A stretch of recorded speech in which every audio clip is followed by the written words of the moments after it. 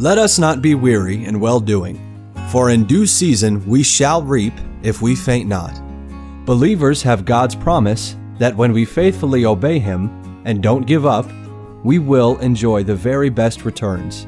Let the Lord encourage your heart as Joe Vasick, pastor of Northeast Baptist Church of Danbury, Connecticut, urges us to stay the course.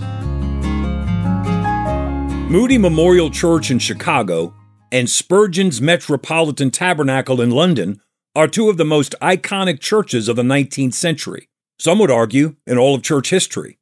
Imagine what a privilege it would have been for one man to be the pastor of both of those legendary congregations. Well, the fact is, one man, and only one, actually had that opportunity. His name was A.C. Dixon. Amzie Clarence Dixon was born in Shelby, North Carolina in 1854, and he lived until 1925. He served the Lord as a Baptist pastor and evangelist for over 50 years. His dad was a preacher, and when A.C. was 12 years old, his dad led a revival meeting where over 200 people professed faith in Christ, and many of them followed the Lord in baptism.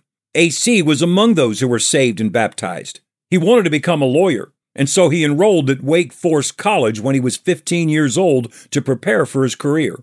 When A.C. came home from college for a visit in between his junior and senior years of college, his dad said, "Son, I'm in a revival meeting where the Lord has been blessing mightily, and they've asked me to continue the meeting.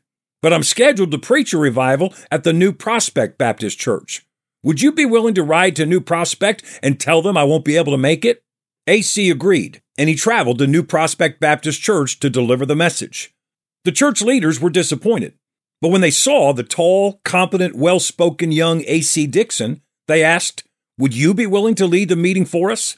A.C. wasn't a preacher, but he knew the Lord, and he felt compelled to do his best to fill the need by standing in for his dad.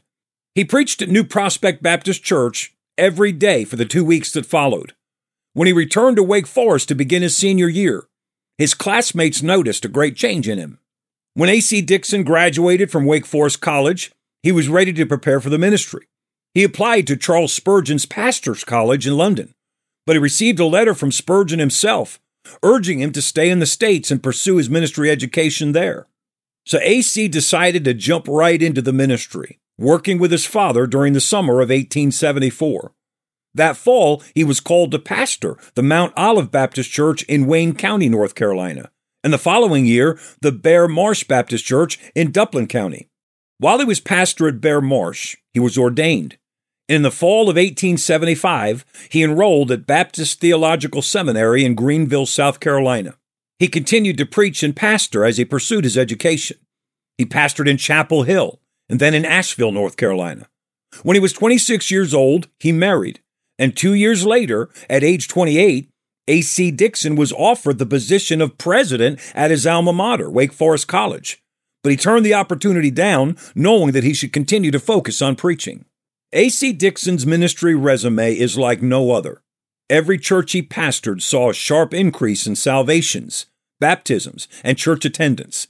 He accepted the call to pastor in Baltimore, Maryland, then later in Brooklyn, New York.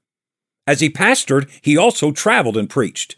In 1893, while pastoring in Brooklyn, he was invited to travel to Chicago and preach for an entire month with D.L. Moody to the crowds at the Chicago World's Fair. In 1901, he became the pastor of the Ruggles Street Baptist Church in Boston.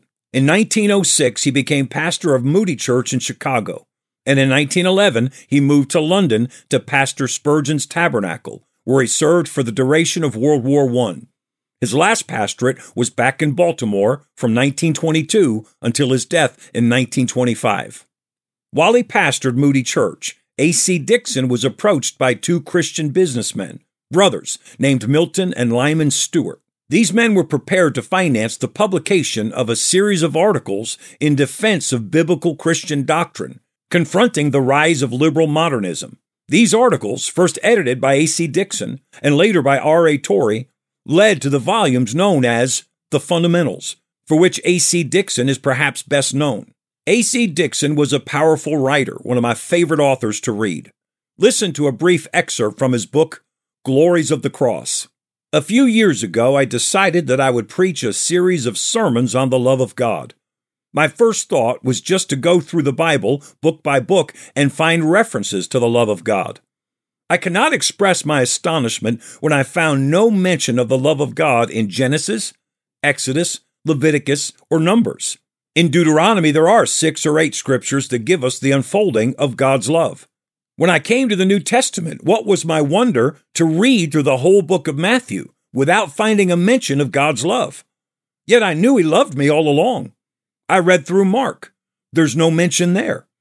In Luke, there's just an incidental reference to judgment and the love of God. The first time in the New Testament that there is a declaration of God's love is John 3:16. You feel it, you know it, you realize it all the time without being told. But when you come to John 3:16, there's a burst of sunlight in the darkness, and it simply overwhelmed my soul. I felt that I could hardly preach on it. I felt more like getting up in the pulpit and shouting it without any attempt at making a sermon. I encourage you to read books authored by the Baptist preacher A.C. Dixon. They will strengthen your faith. Christian, the writings of people who truly know God will help you know God better. Stay the course. We pray that today's program was a blessing to you. If you have any questions or comments, we'd love to hear from you. You can email us at staythecourse@nbcdanbury.org. God bless you.